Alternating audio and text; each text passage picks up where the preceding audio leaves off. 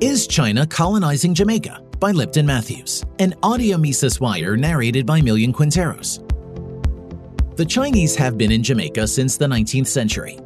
After emancipation, planters felt that newly freed blacks would be unwilling to toil on plantations, and the exodus of ex-slaves from plantations confirmed their suspicions. So, to fill labor gaps, planters resorted to importing workers. Therefore, a formal indentureship scheme was introduced to lure workers from Asia and Africa. The Chinese entered Jamaican society in 1854 as lowly laborers.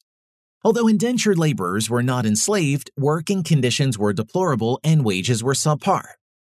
Many laborers regretted venturing to Jamaica after feeling the lash of exploitation. Language barriers also worsened problems by amplifying feelings of alienation. Natives considered the Chinese to be weird people with odd beliefs. They were also belittled for opting to work on plantations. Though the Chinese entered Jamaica as an underclass, they did not remain so for long. The Chinese proved to be more assimilable than Indian immigrants and were quicker to send their children to school. They were aware that without assimilation, their hopes of social mobility would be dashed. So they invested in learning English and became members of established churches to unlock opportunities for social advancement. Because of their flexibility, the Chinese surpassed their peers in academic and business endeavors. Unlike clannish Indian immigrants, the Chinese seized the opportunity to become important players in society. They leveraged their business acumen to develop niche sectors in Jamaica. Due to their ingenuity, the retail sector in Jamaica was revolutionized. Their reputation for merchandising and offering goods at a reasonable price became legendary. According to historian James Carnegie, the Chinese dominated Jamaica's grocery trade and in the process established a Chinatown in Kingston. This success earned them the envy of their peers, and as a result, they became the victims of race riots throughout the first half of the 20th century. From 1918 to 1919, Chinese shopkeepers incurred damages from arson, especially in the parishes of St. Catherine, Clarendon, and St. Mary. And matters would get even worse in the turbulent 1930s. But blacks were not the only group resentful of their ascendancy. White entrepreneurs did not participate in vandalizing their businesses. But to marginalize the Chinese, some argued that Jamaica should be for Jamaicans. Interestingly, the black nationalist Marcus Garvey criticized local workers for inefficiencies. Few admitted so, but it was evident that the Chinese were displacing natives of all shades because they were competitive. They did exceptional in industry, and their children studied science and business at elite schools. Though envious of their success, it became the norm for people to note that the Chinese had an incredible work ethic. Many were also baffled by their simplicity. Notwithstanding their wealth, the Chinese were not ostentatious.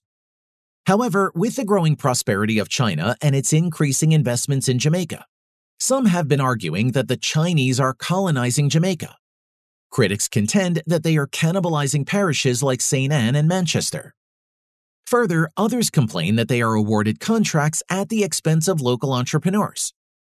Infrastructurally, they play an instrumental role in Jamaica, and some consider this as an indication of their power. Though powerful, these assertions are unmerited.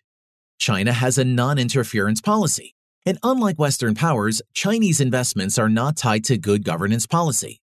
The Chinese are strictly doing business, and they are doing so well because Jamaicans are not as productive. Jamaicans admit that the Chinese are more competent at constructing roads than Jamaican workers. In a Gleaner interview, Bobby Brown, a resident of Yalas St. Thomas, told reporters in Jamaican patois that the performance of local workers is unsatisfying.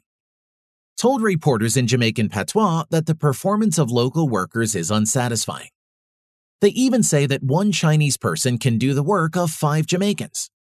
One eminent management consultant told me that an employee asked her why Jamaicans are not good at business, as the Chinese have transformed businesses that native Jamaicans could not scale. Furthermore, recently I visited a sugar company owned by the Chinese, and a worker expressed shock that despite their affluence, the Chinese drove shabby cars. Evidently, the Chinese are more interested in doing business than showing off. There is no proof that the Chinese are colonizing Jamaica. However, if Jamaicans don't become productive, then the Chinese will continue to minimize them in their country. Complaining about the Chinese is easy, but locals will remain marginal subjects if they don't become productive. For more content like this, visit Mises.org.